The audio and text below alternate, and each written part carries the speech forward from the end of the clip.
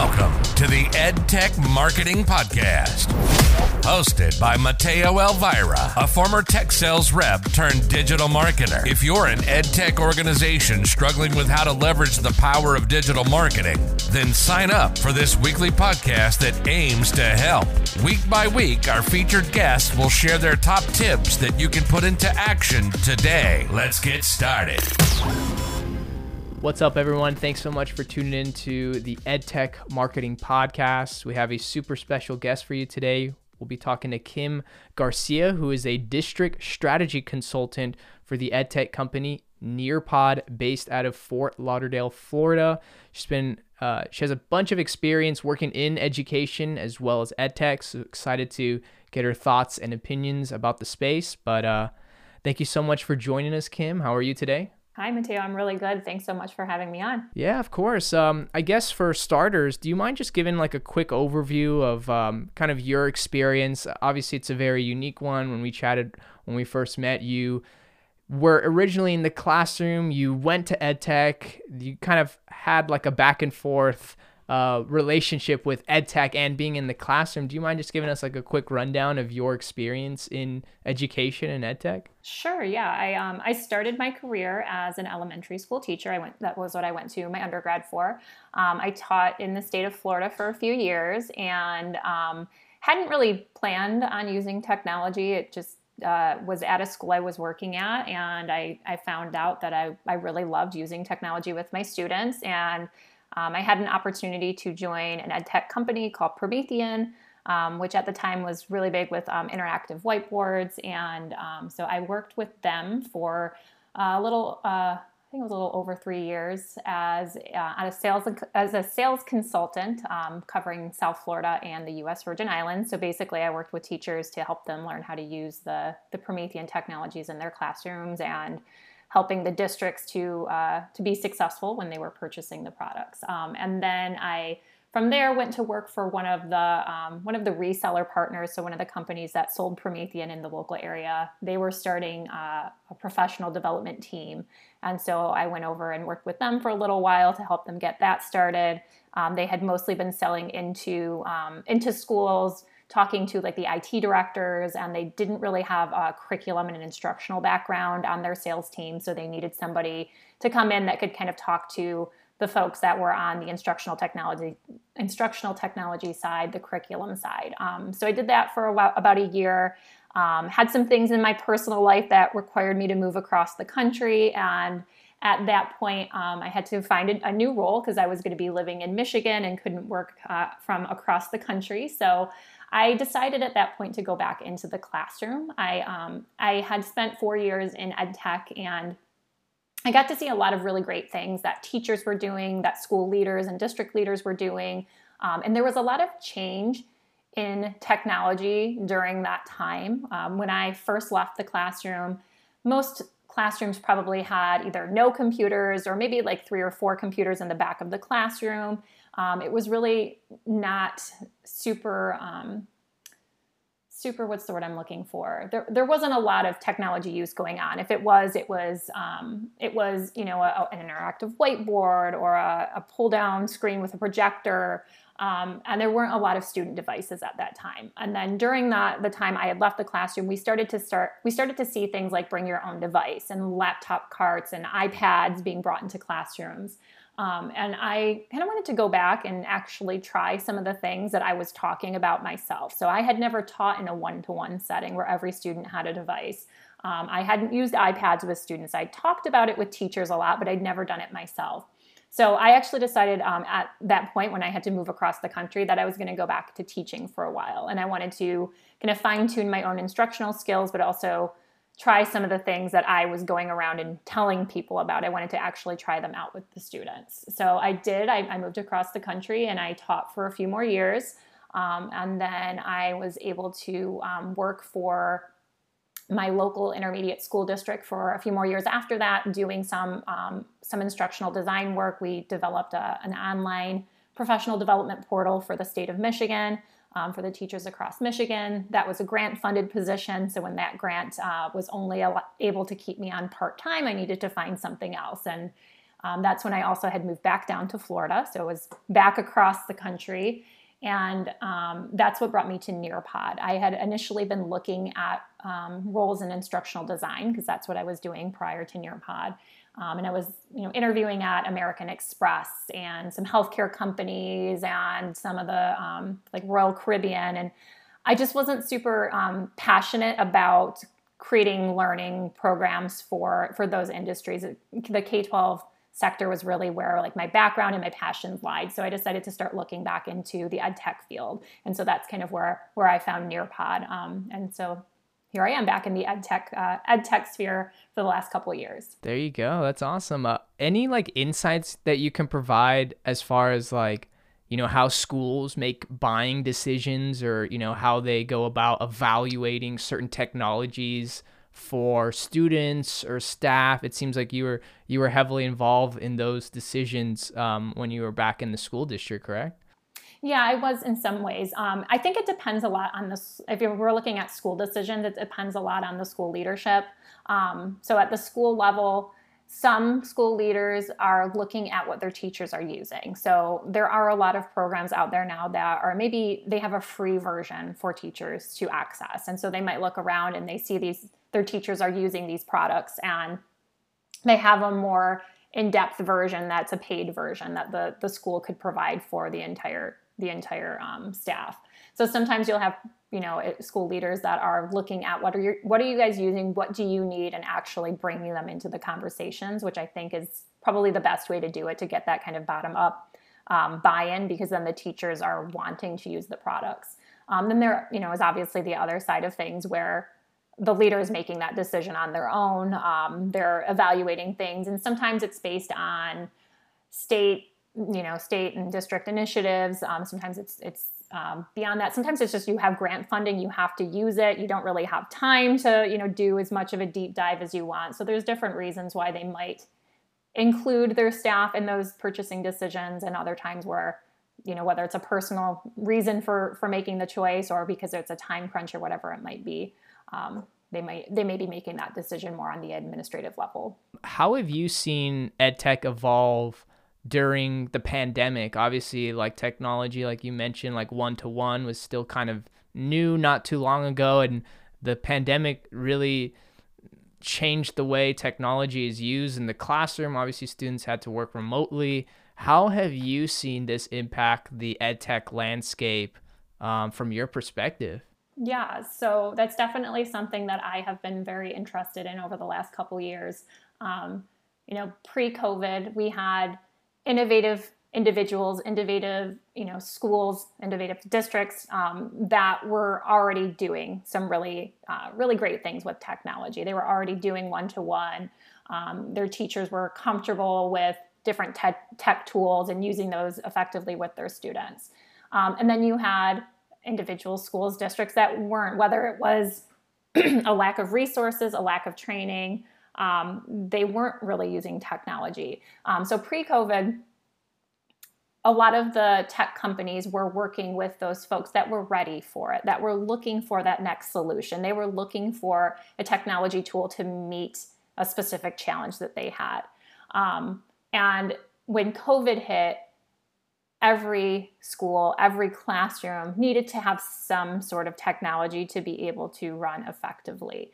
And so some of that was getting devices into the hands of the teachers and students. Some of that was making sure that not only do they have devices, but they have the training to go along with it. So I know we talked a little bit about kind of the training side of things.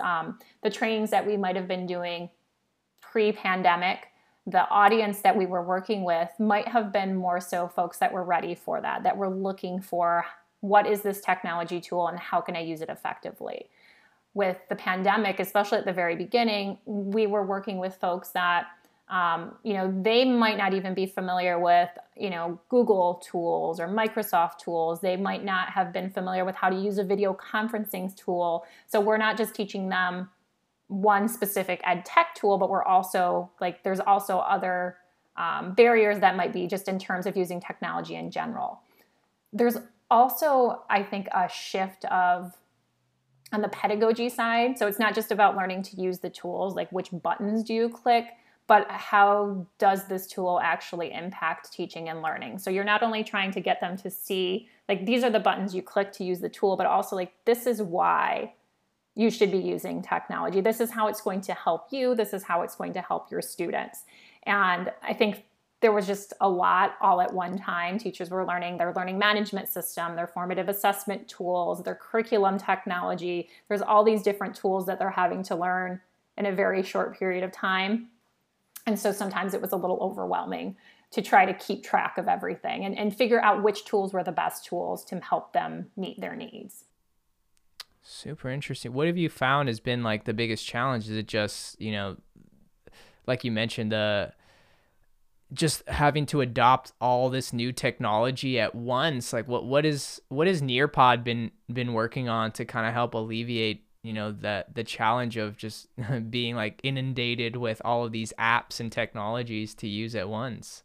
So I think for Nearpod or for any ed tech company, kind of what you're talking about there is that, when there's all these things at once, like how can we help teachers not have to learn all of these different tools to do their job? And this was even prior to the pandemic. One of the reasons why I was really excited about going to Nearpod, and one of the reasons why I applied to work at Nearpod, is because I saw a tool that did a lot of things that prior to Nearpod, I would have had to use 3 different tools to accomplish. And we've just continued to evolve to add more into kind of the backpack of the things we can do. So, having tools where teachers don't have to have 20 different things that they have to learn how to do just to get through a lesson. If there's a tool that has a lot of versatility, it's easier to train folks on a single tool.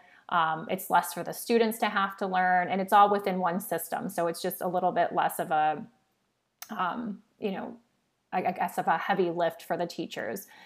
So I think that tools that are going to be successful are going to be ones where there's not a huge lift on the part of the teacher to have to go from one tool to the next tool to the next tool just to get through their lesson. But when there's one tool that can do multiple things at once, that can really help them feel more successful and solve a lot of their challenges without a huge investment of time and training. Yeah, or even just communicating well with some of the existing tools that teachers might be using already, right? Right, yes. The integration piece is definitely important because we know that there's certain things that, Nearpod or any EdTech tool typically has like a focus. And so nothing's going to do everything for you. So, let's do what we do. Let's do it really well, but let's also integrate with your learning management system. Let's integrate with your single sign-on capabilities so that, again, it's kind of, yes, it's easy to get in, it's easy to use. So again, lessening that load on the teachers. Absolutely. I actually really admire Nearpod. For anyone listening out there, they do a really, really good job on Instagram Reels, very entertaining, playful content, really providing teachers some value and some insights. Obviously, you guys were part of a very big acquisition, Renaissance Learning. So, from my perspective, I think Nearpod is definitely a really good example of like what success could look like in the EdTech space. You've been there for quite some time. Any like key attributes or things that you are really proud of as an organization that you feel like Nearpod kind of sets the standard for EdTech? I know we kind of talked a little bit about before, like, just the ability to like really understand like the teacher's workflow has been like crucial to your guys' success, but anything you can like add on to that or allude to that in that area? Yeah, I mean, this is just my personal thoughts on things. I think, again, going back to like why I joined Nearpod as a company, I've always been more interested in technology tools that don't try to take away the teacher from the equation, at least not too much, where they support the teacher, because I do think that the relationship between students and teachers and students and each other is really important. And so I think Nearpod has done a great job of keeping the teacher at the center of what we do. It's a tool to support the teacher and becoming, great at their instructional practice, helping them do things that they might already be doing and giving them, extra data on their student performance or just helping to make their lives a little bit easier. So you're already doing some great instructional things. here's a tool that can make that even easier, even better for you. And so I just think that Nearpod has done a really great job of trying to have empathy for teachers and what the teacher situation looks like, and trying to solve for those teaching challenges. I know it's also important to consider things like, what does it look like from the administrative perspective, and how do we, take care of the different decision makers, or the different parts of the whole school ecosystem. But I think one of the biggest things that will make any EdTech product successful is the teachers actually utilizing it. If it's a tool, especially for the classroom, if it's an instructional tool, it has to work for the teachers. And if it doesn't work for the teachers, it's probably not going to be successful. So I think what Nearpod has done is really just try to understand the teachers and make sure that they feel like it's a tool for them, not something that's been done to them. Absolutely. Yeah. I mean, you guys have been crushing it, and my mom's a retired teacher, and her school uses Nearpod, and I've seen Nearpod being used in an actual classroom setting, and the students love it and the teachers love it. So I know it's a testament to all the hard work that you guys are doing up there. So great insights there, Kim. Before we close up the podcast here today, for any like EdTech founders here, or someone, who's very new to the EdTech space, obviously you've been in EdTech, you've been in the classroom. Do you have any like major takeaways or advice or feedback or tips that you could provide for someone who's relatively new to the EdTech space, or a founder to the EdTech space, as far as really understanding the, what it's like to serve or be a business in this education landscape? Yeah, talk to your users, talk to teachers. If you can, talk to students.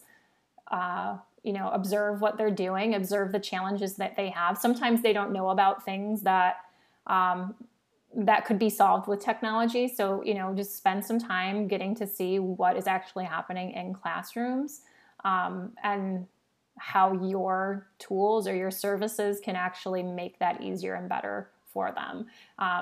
If you are a founder who was a former teacher, don't just use your own experience as a teacher as well, because sometimes the way that you taught is not how most teachers teach.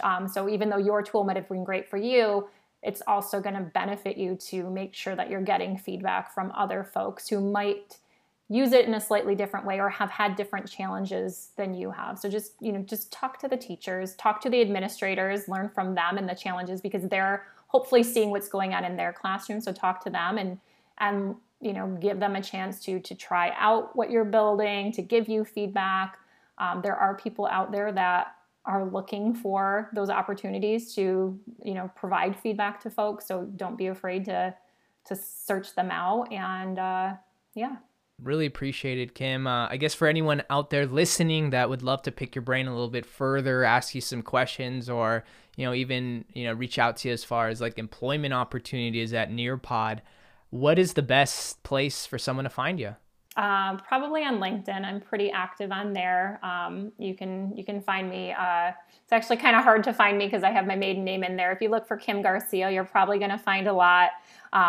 But if you look for Kim Garcia and then also add my maiden name, which is Jurzak, Jurczak, you can find me there on LinkedIn. That's also, Jurzak is my Twitter handle. I'm not as active on there, but you can find me there as well.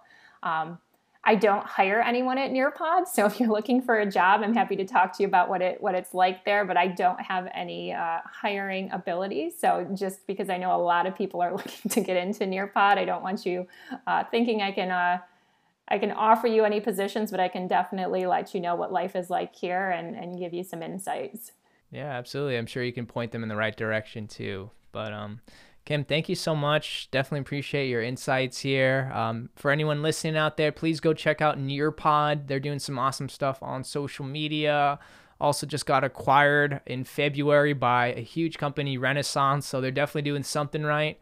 And yeah, absolutely connect with Kim on LinkedIn. She's always posting some awesome content. So Kim, thanks again for your time, and we will catch you all on the next episode. Thanks so much. Thanks for listening to the EdTech Marketing Podcast with your host, Mateo Elvira. We hope you enjoyed our deep dive into all the tips and tricks you can use to help grow your EdTech audience. If you're keen to see these ideas can be applied in the real world, join us on the next week's episode. As always, you can head over to elvira.media to learn more about our digital marketing services for EdTech brands. That's all for this episode, folks. See you next time.